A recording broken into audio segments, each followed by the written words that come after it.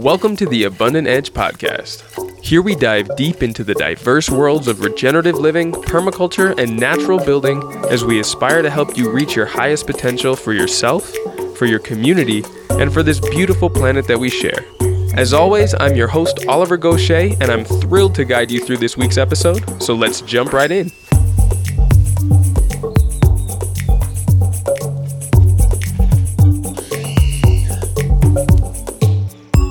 Hi, this is Sarah Reeves from New Society Publishers. We are big fans of the Abundant Edge podcast. Oliver's guests talk about so many of the same topics that we publish on, and he talks with a lot of our authors too. We're proud to be a sponsor of this podcast that is doing such valuable work spreading the word about how to create a finer future together.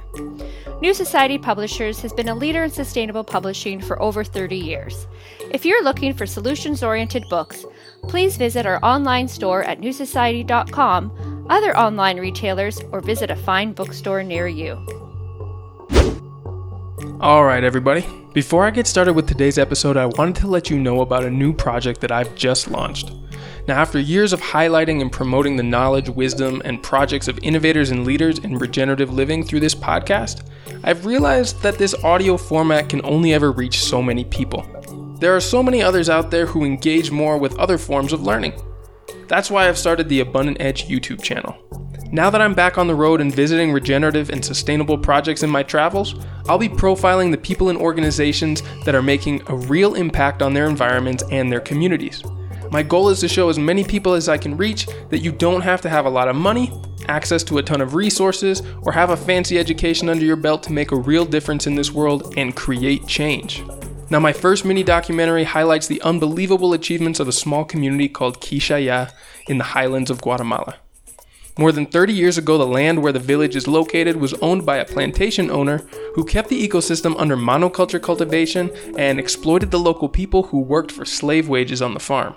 After the owner defaulted on his loans, the bank repossessed the land and offered it back to the local workers as payment for the wages owed to them. The villagers then redistributed their terrain among the original 80 families who took back control of the plantation and divided it equally between themselves so they might care for it and create a better life for their families. Now, decades later, the descendants of these pioneers have helped to transform the land into a profound abundance, which you'll see in the documentary. Now, if you want to see the rest, you'll have to check it out for yourself. You can find it really easily just by typing in Abundant Edge into the YouTube search bar, and be sure to keep an eye out for more short films highlighting the projects that I visit as I travel through Mexico and beyond. I'll also be releasing tutorials on everything from design theory to building and gardening techniques in the upcoming months. I really hope that this will become a resource that, like the podcast, helps to inspire you to live your highest potential by living regeneratively. All right, today, building on the theme of profitable ecosystem regeneration, I spoke with Gregory Landua, co-founder of the Regen network. Now, Gregory has worked in ecosystem regeneration for a while, formerly working with Terra Genesis, Nova Chocolate, the Regrarians platform, and Gaia University. Now, in this interview, Gregory gives us an overhaul on what the Regen network is and aims to accomplish. Specifically, we explore the roles of decentralized technology, including the emerging potential of the blockchain to create secure networks that facilitate collaboration, consensus, agreements, and community. We also talk about what systemic changes would be needed to make permaculture-type stewardship of the land our default as a culture rather than a fringe practice. Gregory also explains how technology can be leveraged for connecting people to crucial information and to reach communities that have been left behind in the industrial information age. The exploration of how technology can be harnessed for a global shift in consciousness and renewed cultural priorities is a topic that I'll be increasingly exploring on this podcast, and I would love to hear from any of you listening if you have information or ideas on how the incredible power of technology can be used to buck the trend that has been disconnecting us from our natural world and sources of sustenance. Or if you believe that technology can only facilitate disconnection, what alternative solutions are there to our increasing dependence on digital connectivity that you might propose? You can post comments and feedback on the website or email me directly at info@abundantedge.com. Now, before I get carried away, I'll turn things over to Gregory. Hey, Greg, thanks so much for taking the time to be with us here today. How are you doing? I'm doing good, Oliver. Thanks for having me. I'm excited to dig in. Hey, it's my pleasure. I've been really looking forward to this chat for a while. I have a lot of questions about the Regen network, but what do you say we start from the beginning and you tell us a little bit about your background and how you came up with the concept for this network? Sure, that sounds great. So let's see, my background, I've been in the permaculture movement and making a living, sort of with permaculture at the center of my vocation since 2006, I guess. And that's when I graduated from college. And I studied environmental science in college and sort of just transitioned into the permaculture movement. I really felt the call for solutions-oriented, pragmatic, grounded action instead of just the paralysis that I feel like is ubiquitous in the sort of like larger environmental and many social movements as well. It's just paralysis of like, wow, there's just so much wrong with the world and then nothing. And, I just really felt drawn to dig in where you're at and start regenerating the soil, start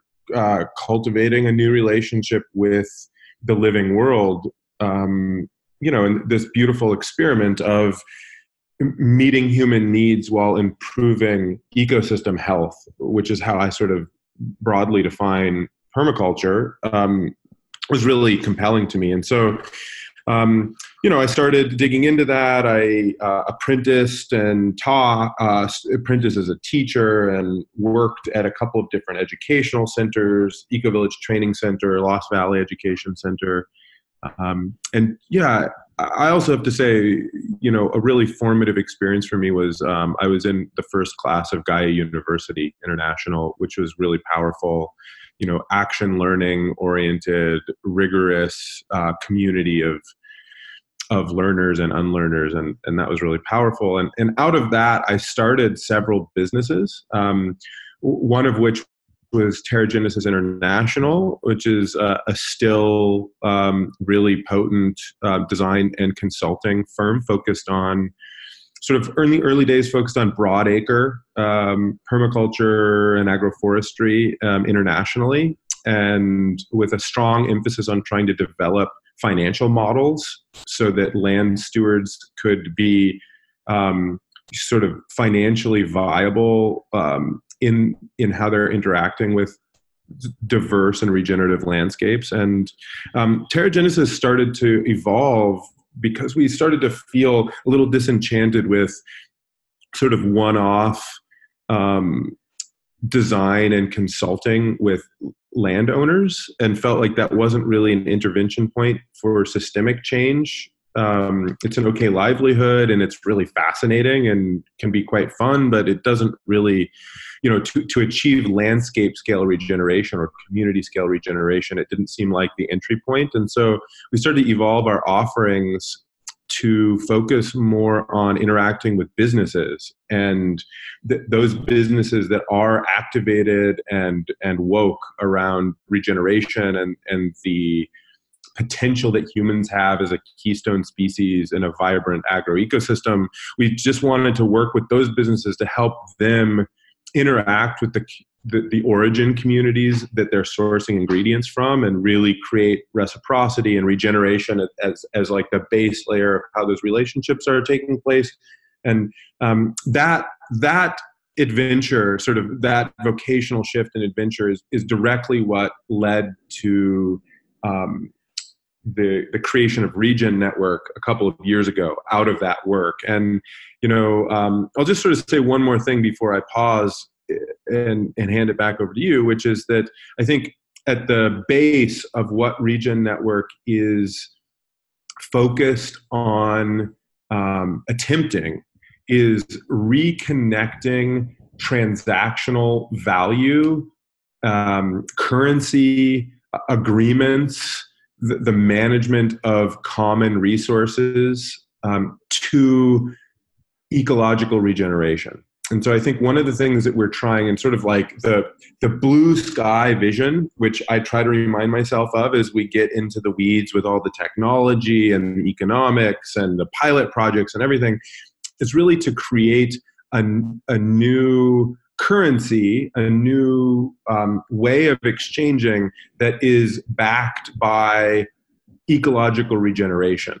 Or that is to say that the emergent property of multiple people exchanging on the platform results in ecological regeneration. If I am making an agreement with you, if I'm transacting with you, sort of the net outcome of that is the regeneration of an ecosystem or an agro-ecosystem. And that's what we've been sort of holding as part of our North Star as we dig in and create this project.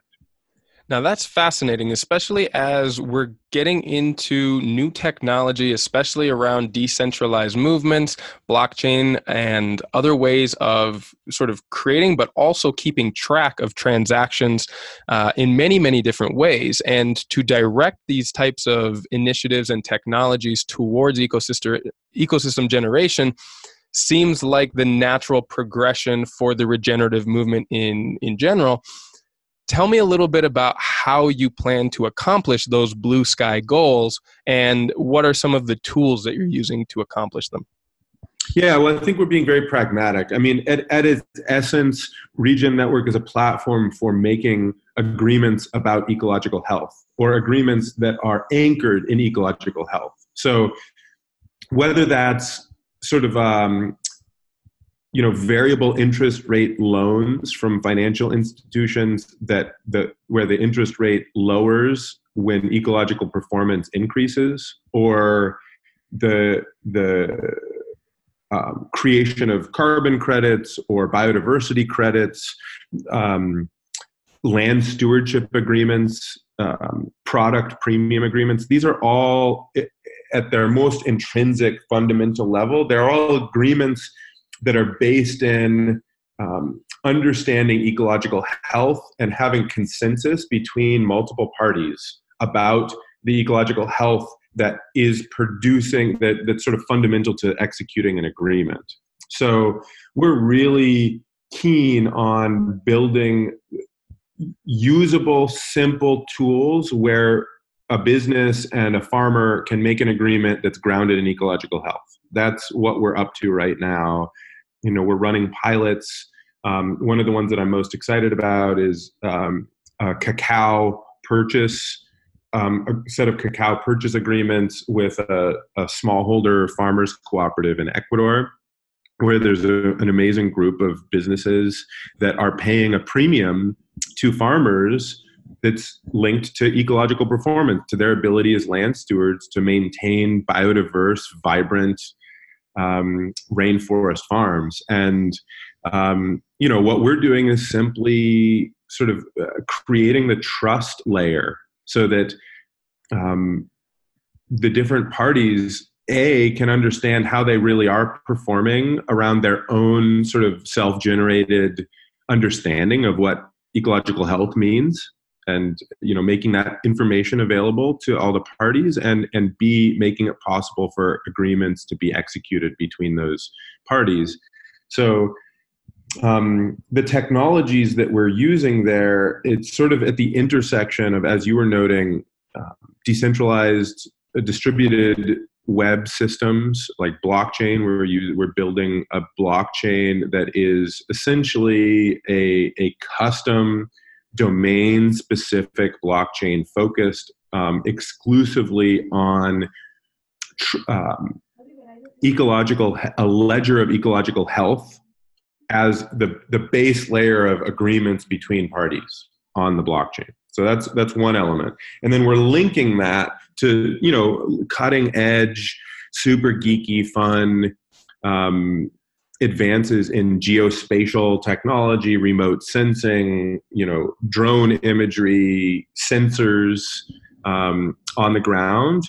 And also, because our roots are also quite firmly planted in kind of the appropriate technology, small is beautiful, sort of permaculture, E.F. Schumacher world, we're also trying our best to create this tool so that it's simple and easy for people to sort of create their own verification methodology instead of just taking for granted that it's going to go this high-tech route. Although we also believe that in order to achieve the scale of making regeneration and a permaculture approach sort of ubiquitous and just the status quo. We need to sort of embrace and metabolize the technology that is now coming online and direct it towards an anchored and ecological regeneration. So there's a bit of a yes and taking place there.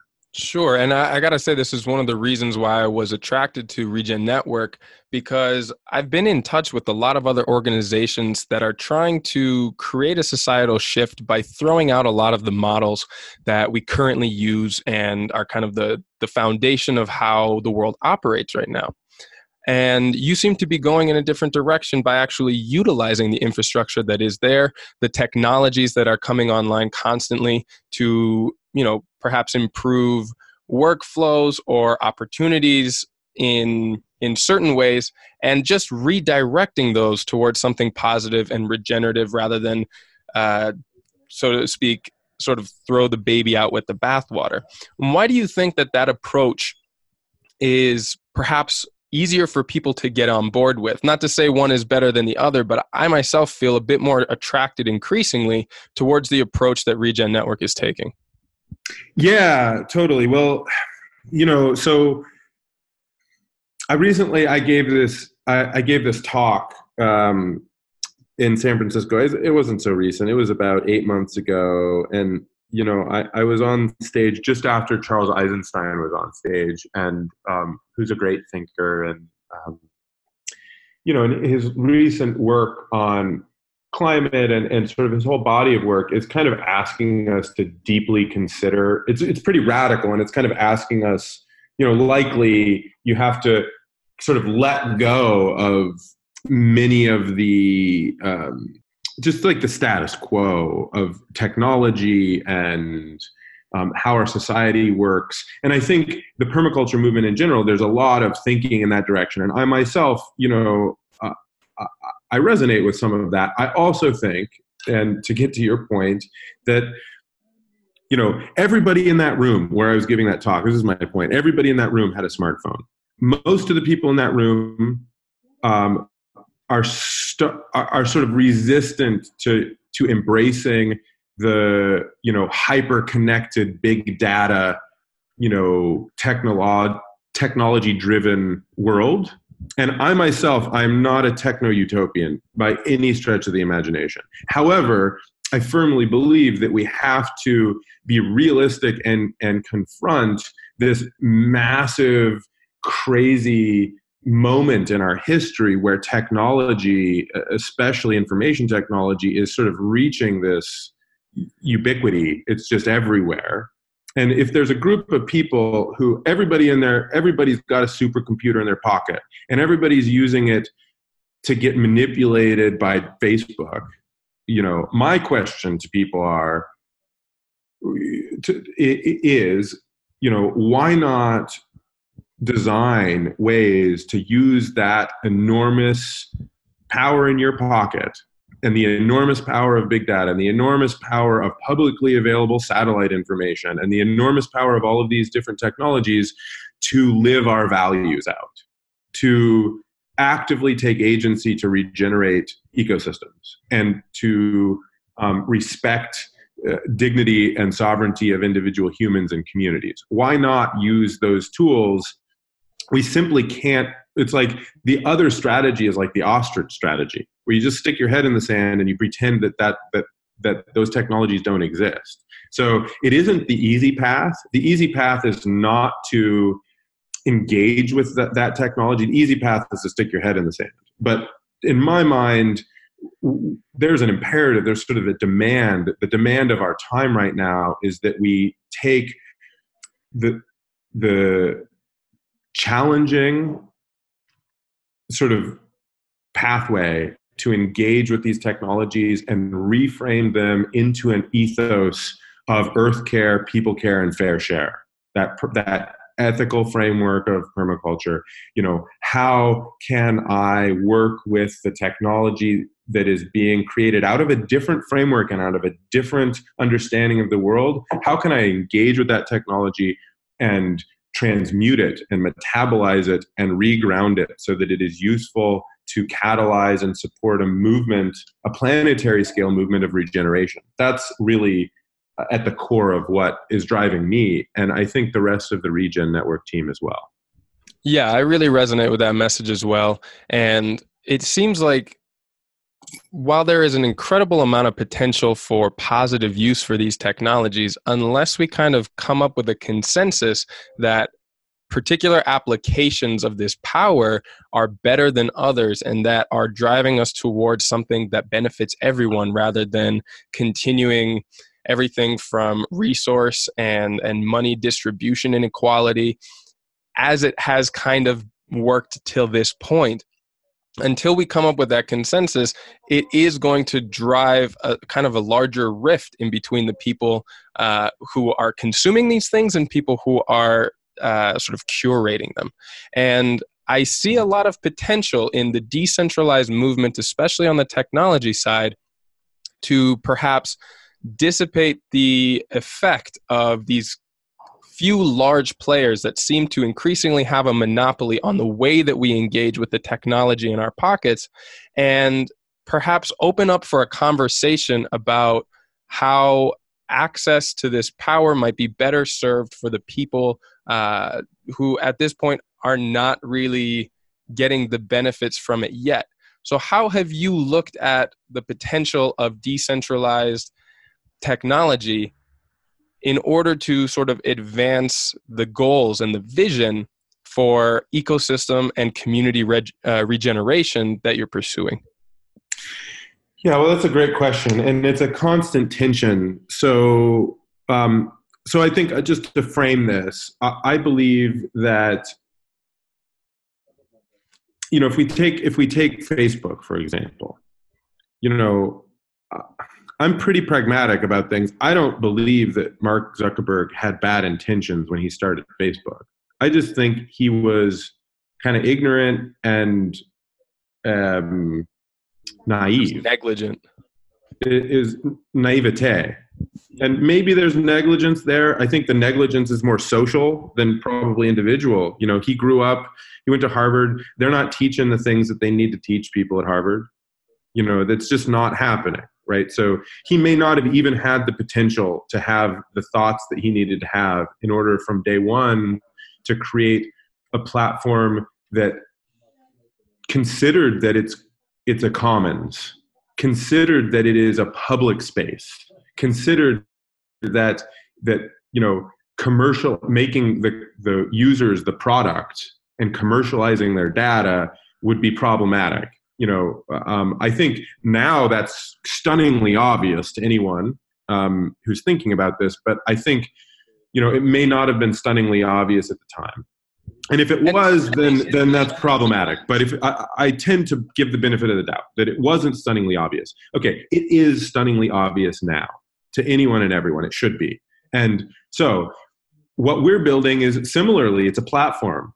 It's in order to succeed, we need many different users to interact with it. The cumulative effect will be built by different users engaging to make ecological agreements, and the network effect of the platform is what will give it, what will create the result of planetary ecological regeneration and ease of use, etc. We need many people to use it. However, from the beginning, we're accepting that is actually sort of, there's a governance burden, and we must design it so that there is a decentralized power structure and a democratic governance structure, and that the users themselves have control over how the value is getting distributed.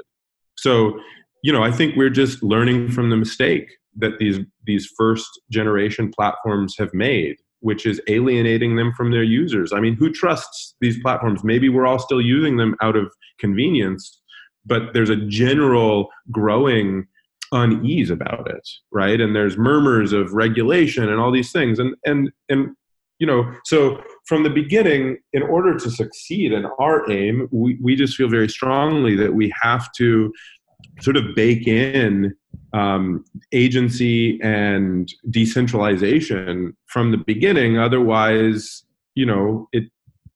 we could succeed building something that's user friendly and everybody could use to do something.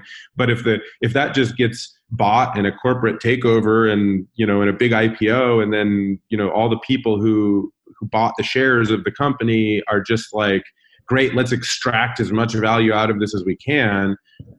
We haven't shifted the system. And in order to shift the system, that reciprocity and the relationship between users and the earth, users and ecosystems is prime. That's the primary. And really, there's like a constitutional question here. If you think about a group of people having a set of agreements that they change the game from this zero sum, I win and you lose, the earth loses and I win in the short term, that's a very short term game.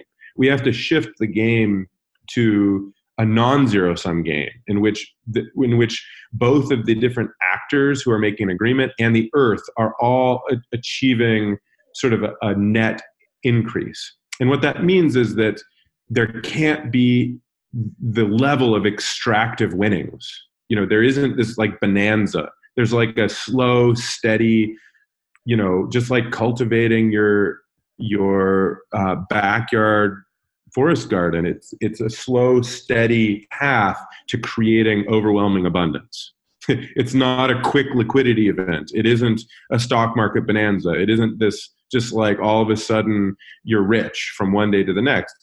And the balance of that, creating the balance and coordination of that is a game theoretical challenge. It's an economic challenge. It's a governance challenge. And that's where decentralized technology comes in, because essentially with blockchain, we're hard coding in a set of rules and in sort of enforcing that in order to make a network upgrade, in order to change the way that value is being distributed, we need the participation of the network to vote on that and to make it possible. And the hope is that anchors it in this sort of like a reality in which to win the game, you have to be benefiting the earth and you have to be benefiting the other users. And that's what winning looks like. Winning doesn't look like the liquidity event, right? And that's a big paradigm shift. And, it's not easy to get the kind of platform that we're talking about funded, frankly, either, because investors are so socialized to the exit. They're so socialized to the liquidity event, which, is essentially, it's like sapping the strength of a host as a parasite and then exiting and finding somebody else. That's what, quite literally like that.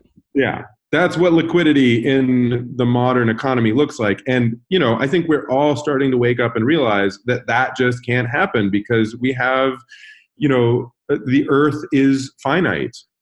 The irony is that it's not really finite. Syntropic relationships and the abundance of life can ever increase in complexity, beauty, and abundance.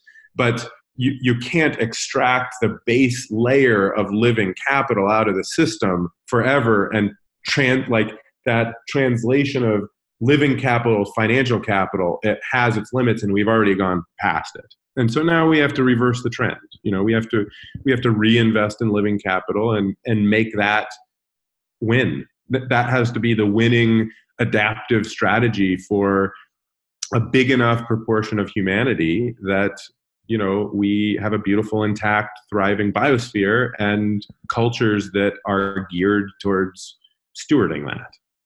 Well, so how do you think that we can start to make these shifts in our forward thinking in order to take into account where value is really coming from, how it can be extracted, but more importantly, how it can be regenerated so that it continues to be a resource for future generations? Do you think it's in the educational models that need to be transformed? Do you think it's like an economic incentive, perhaps through regulation or through other kinds of incentives that are going to turn this around faster? Or do you have other ideas about where this shift could happen? Well, I think it's all the things, but education, worldview, transformation, super important. How we started our conversation talking about child rearing, and, that's also important. It's also really important. It would be great to see regulation, and if done properly, who knows, maybe the new Green Deal will offer some hope. But I think our theory of change is sort of voluntary, market-driven change is a key element. I'm not a maximalist when it comes to kind of like market-driven approaches. It just happens to be where I've felt called to intervene. And so I think, if you start to get a critical mass of companies and brands, municipalities, individual actors, small businesses, all accounting for ecological health and making goals around ecological health and executing agreements about that, I think you start to see a big sea change happen.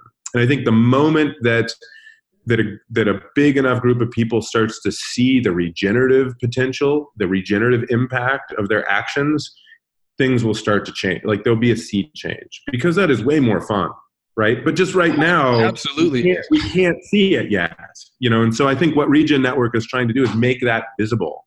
Make it visible, the regenerative potential of groups of people to make agreements with one another, and then to follow through with those agreements and see what happens, and let everybody else see what happens. And once that becomes visible, our theory of change is that will kind of become an avalanche, and it will just be fun and exciting and meaningful, and just reconnect business to meaning. If our collaborative efforts are generating abundance, and that abundance can in some way kind of be quantified and exchanged and traded, and we can have fun, we can even speculate about it, hey, that's that unleashes a bunch of creativity. And I think that's part of what we're aiming for.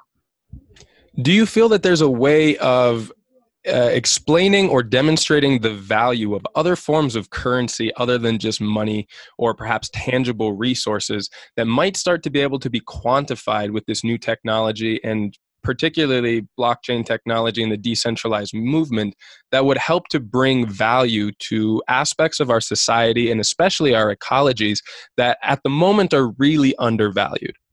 Yeah, that's a great question. I mean, so back in the day, my colleague Ethan Soloviev and myself wrote Regenerative Enterprise and introduced the 8 forms of capital, which has become a framework that's pretty commonly used in a lot of different places, which is kind of cool and surprising. And as I was saying earlier in the podcast, I think the trend of today is the liquidation of living capital, and the ballooning and in exchange for financial capital. And we have to reverse that trend. And in order to reverse that trend, we need to understand that living capital, in order to be accurate, in order to be real, needs to sort of be a polyculture approach, not a monoculture approach. There is not just like one living capital currency, right?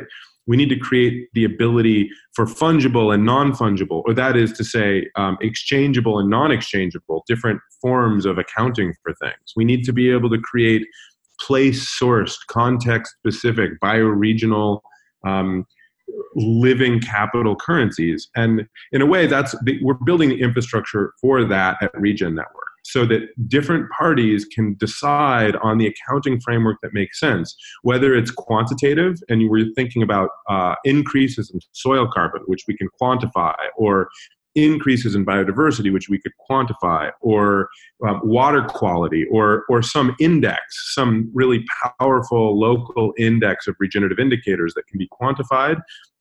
Or if we're thinking about qualitative agreements where there's like a sacred connection between people, I think both and can be used to reconnect the value system. I think, one place where I find myself, I think there's a movement which is great, and I applaud it, to understanding that sort of the qualitative and the unnameable is really important in thinking about value, and that we can't just get caught up in numbers. And on the other hand, we need to be able to understand in numbers with our rational minds and account for and stop externalizing the deep value that are our living systems. And I think we need both of those. And I think what we're building at Regen Network is an attempt to put accurate, scientifically robust, quantitative measurement tools that are linked to real ecological regeneration in the hands of people to make agreements about those. That's like one of the fundamental sort of utilities that we're bringing to bear. Now, up until now, we've talked a lot about sort of the concepts and theories behind societal shifts, different forms of value and currency.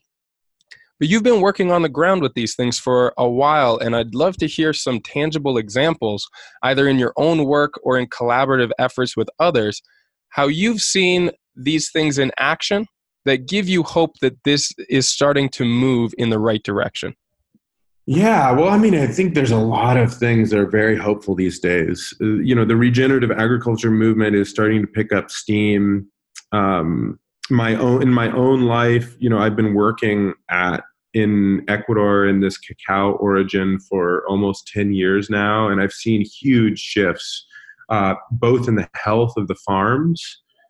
Soil is richer. The biodiversity is being preserved.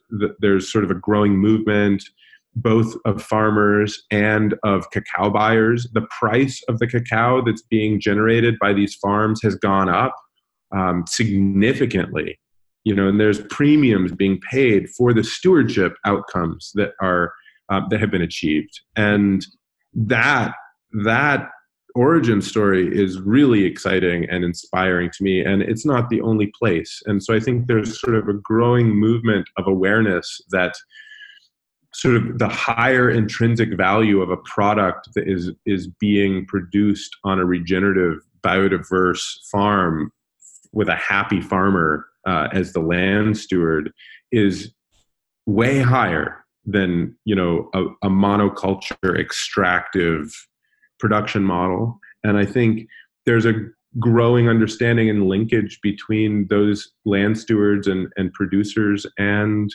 the customers at the end. And that's really inspiring. And a lot of that is being led by,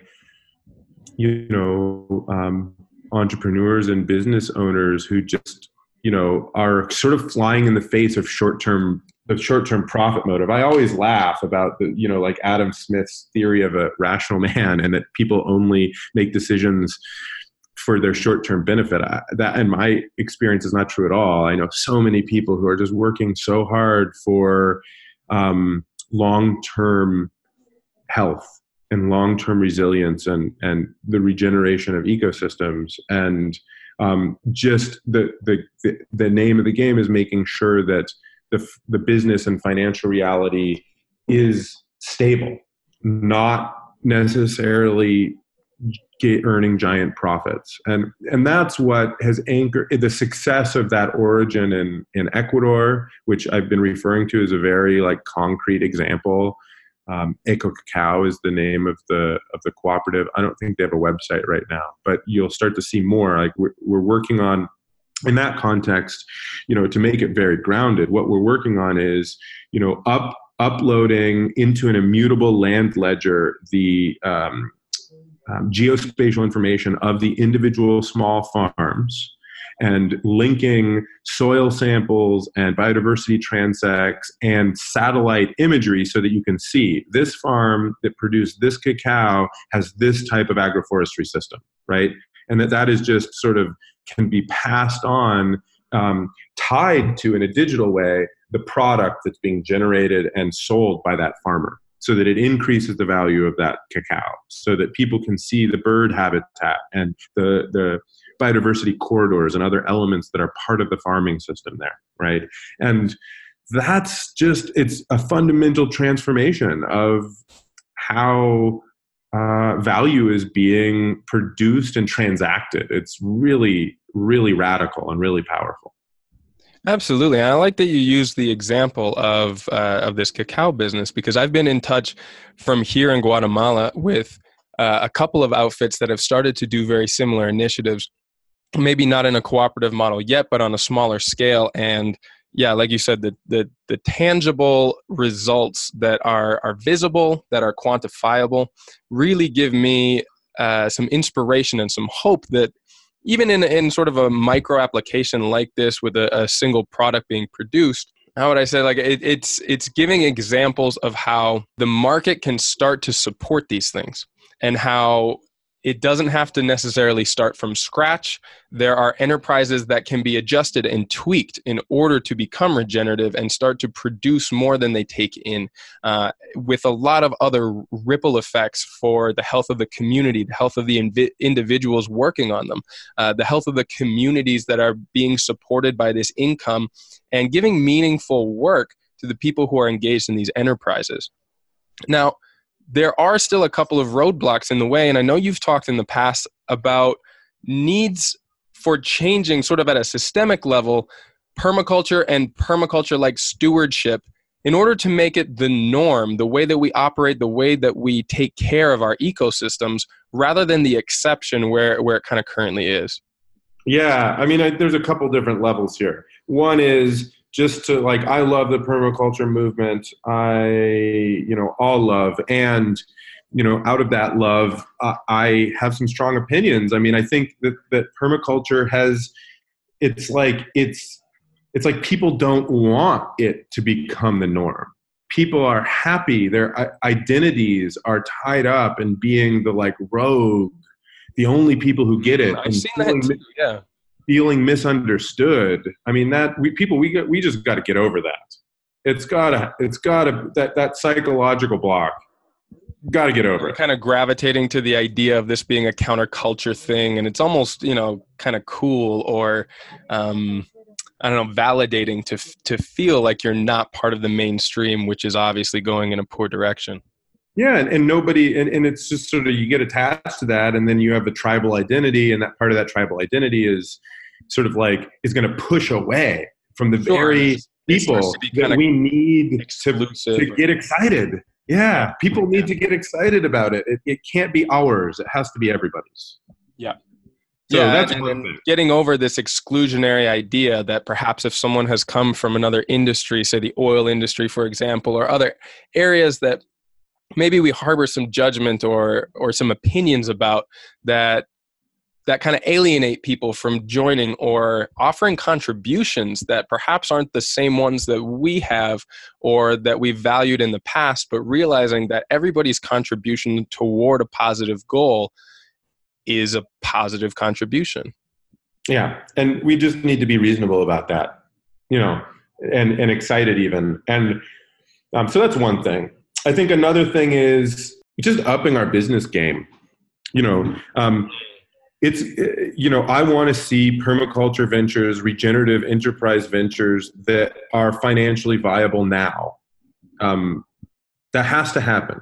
People's vocation, people's livelihood, and we just got to step up to the plate. And I am the first person to say that the U.S. dollar is essentially an extractive unit of account. It's basically like a fraction of the oil reserve that is maintained by the U.S. military. It doesn't represent life, but that is the social consensus right now is that is our currency. And if we can't find ways to provide value to our society commensurate with having a livelihood, then we're never, ever going to achieve the kind of cultural shift where that unit of measurement has a different value. And so people need to build businesses that break even at least, and hopefully build some businesses that are wildly successful and profit even in the short-term craziness that we have without extracting value, without degenerating ecosystems. And there are ways, I think, to do that. They're sort of few and far between, but that's the demand, I think. If we're going to bring this to the level that it needs to avoid some crazy planetary consequences, we need to just step it up and kind of have fun doing it. There's nothing to lose at this stage. There's nothing to lose. It's sort of like fail big and beautifully. If you've got that crazy idea, just step up and make it happen. The other thing, I mean, that's sort of a call to the entrepreneur, to the powerful individual, to the people who just want to take life by the reins and make it happen, which is awesome. I think there's also a real need. The third need in our movement is for people to coordinate and collaborate and follow one another.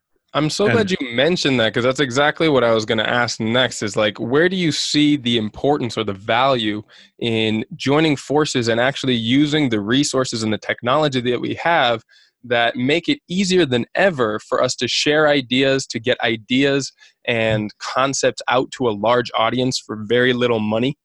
Yeah, it's amazing. How can that be harnessed? We live in an amazing time in which I think it is accurate. This is always said, but there's never been a new idea, right? That's probably true. If you read the classics, like I'm always surprised. And I think even increasingly so, we have to disconnect our egos from, like, none of this stuff that I'm talking about is mine or my idea even. I'm just inspired by it and doing my best to live into it and to embody it and to collaborate with other people who resonate and feel the same. So I think that's one. It's like a principle for collaboration. Like, it's not yours. No, you kind of have to get your ego out of it. I completely understand what you just said. It's part of the reason why I have this as an interview format rather than me just regurgitating what I heard from people like you and others that I've interviewed, because, they probably didn't come up with those ideas either. It's a way of translating and communicating them in different ways, making the connections between that, probably have been made, but everybody's voice and everybody's way of communicating has value in reaching perhaps new audiences and making it make sense to other people who perhaps didn't make those connections yet. Yeah.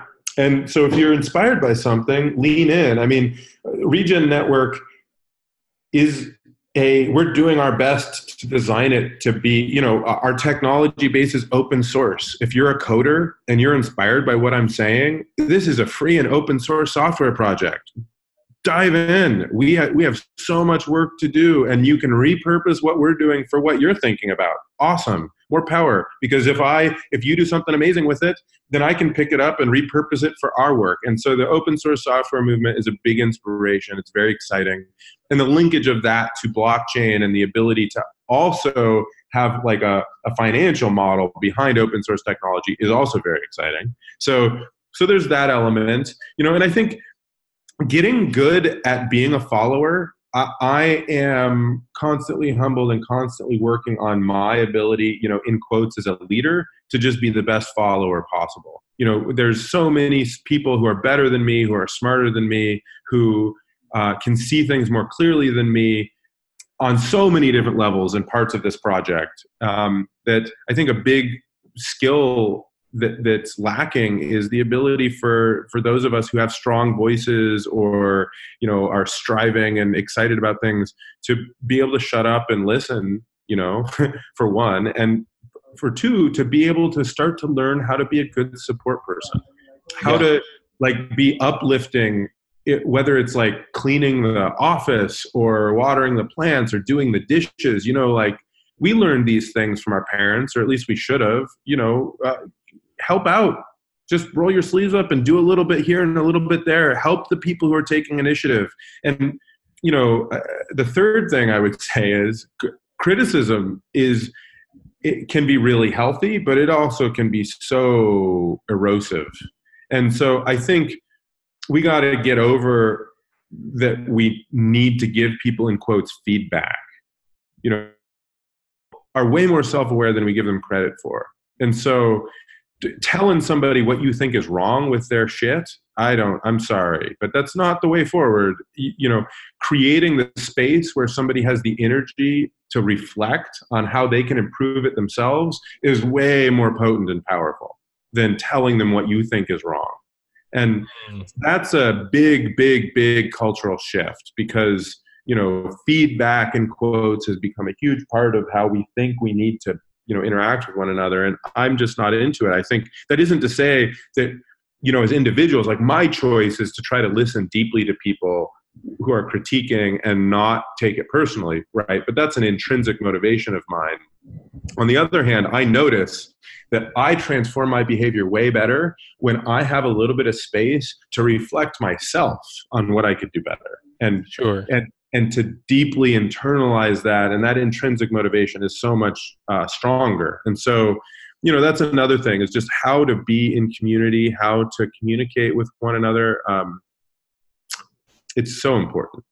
Absolutely. Yeah. I'm really glad that you brought up those aspects, because those are all things that we can cultivate within our own lives and our own personalities, that are things we can work on a daily basis. Sometimes it can seem daunting to try and take on these big ecosystem regeneration tasks, or, put forward an initiative or a project, but it's definitely worth working on these everyday skills that open us up to being better contributors, and, like you said, be of service to other people as well, and that we don't have to take this all on our own backs. So with that in mind, tell me a little bit about how this resonates within your own life, because we've talked a lot about sort of the global shift and how things are moving on a larger scale, but this is deeply personal to people like you and myself. I know you've just welcomed a new member of the family into your life, and talk to me about what it means for you to live regeneratively and how that connects with you and your family. Yeah, well, that's a great question. I mean, I think it's a constant humbling awareness that we could be doing better. I mean, I think at the moment I've focused on sort of like this larger platform building. And so the little things that I do to just sort of keep my hands in the earth, so to speak, is, just making sure to do things like compost, making sure to keep I do seed saving. I grow out some lineage corn and ancestral grains. And, I'm also a member of a farmer co-op down in Ecuador, and just try to sort of like stay connected to that as I can. And also it's, it's busy, and I run a tech company, and, so it's taking my kid out to do nature connection every day, and making sure that we're taking a walk and hanging out by the stream. Those are all the little day-to-day things to just help keep myself sane. That said, I'm very passionate and excited as soon as possible to start transitioning my life to sort of more low overhead, more simple living. And, it's a process, right? You have to do that slowly and surely if we're going to stay also connected with these bigger ventures, right? These bigger platform building. And it's a big thing. So, that's my best attempt. It's a great question and a pretty hard one. It's something I think about a lot too. I'm always curious to get the opinions of other people that I look up to on that as well. It gives me new insights into my own journey. Now, before I let you go, could you please tell our listeners how they can reach out to you, get in touch, and perhaps even help out and contribute to the goals that you're working towards?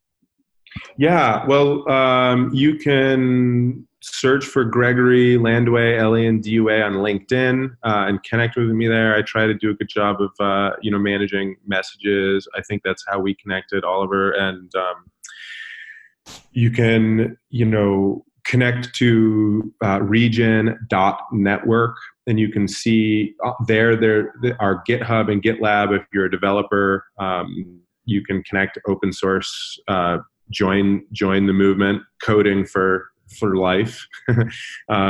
We've got a Telegram channel that you can ping us on. All that information is on regen.network. Our forums, Riot and Telegram, all the different ways of connecting. And just, you can also, ping me on Facebook, ping me on Twitter.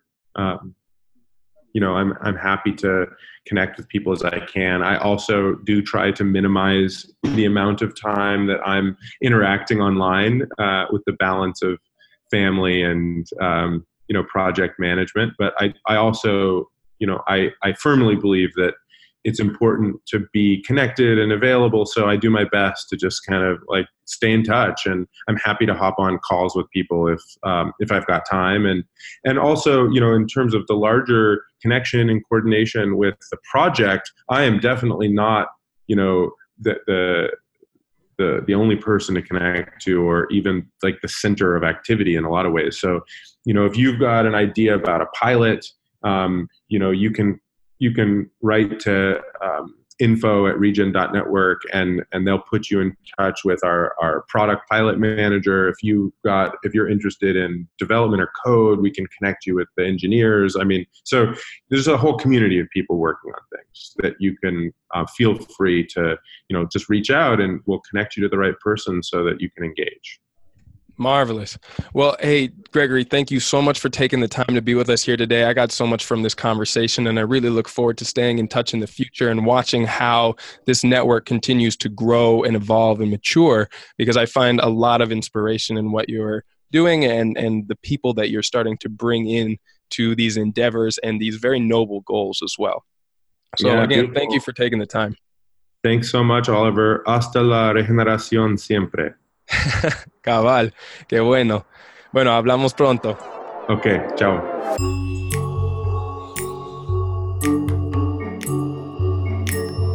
Thank you so much for tuning into this week's episode. As always, you can find all the show notes for this and all other episodes at abundantedge.com by clicking on the podcast tab in the navigation bar. On the website, you can also find a whole range of educational articles, as well as the services we offer from design and consulting to education. While you're there, don't forget to take a look at the courses and workshops we offer, which are all designed to empower you to take back control of your life by giving you the skills to produce your own food, manage landscapes regeneratively, build your own homes and structures with natural materials, and most importantly, to dream ever bigger about the highest potential that you could achieve for yourself, your community, and the planet that we share. I'm very grateful to all of you who have added comments and send feedback to me. Your contributions help this to be the conversation and dialogue that it's meant to be. For anyone else interested, you can email me and the whole team directly at info@abundantedge.com. And all of your feedback makes these episodes and interviews so much more engaging and help me to give you the information and content that you want. Thank you so much for listening, and I'll see you again in next week's session.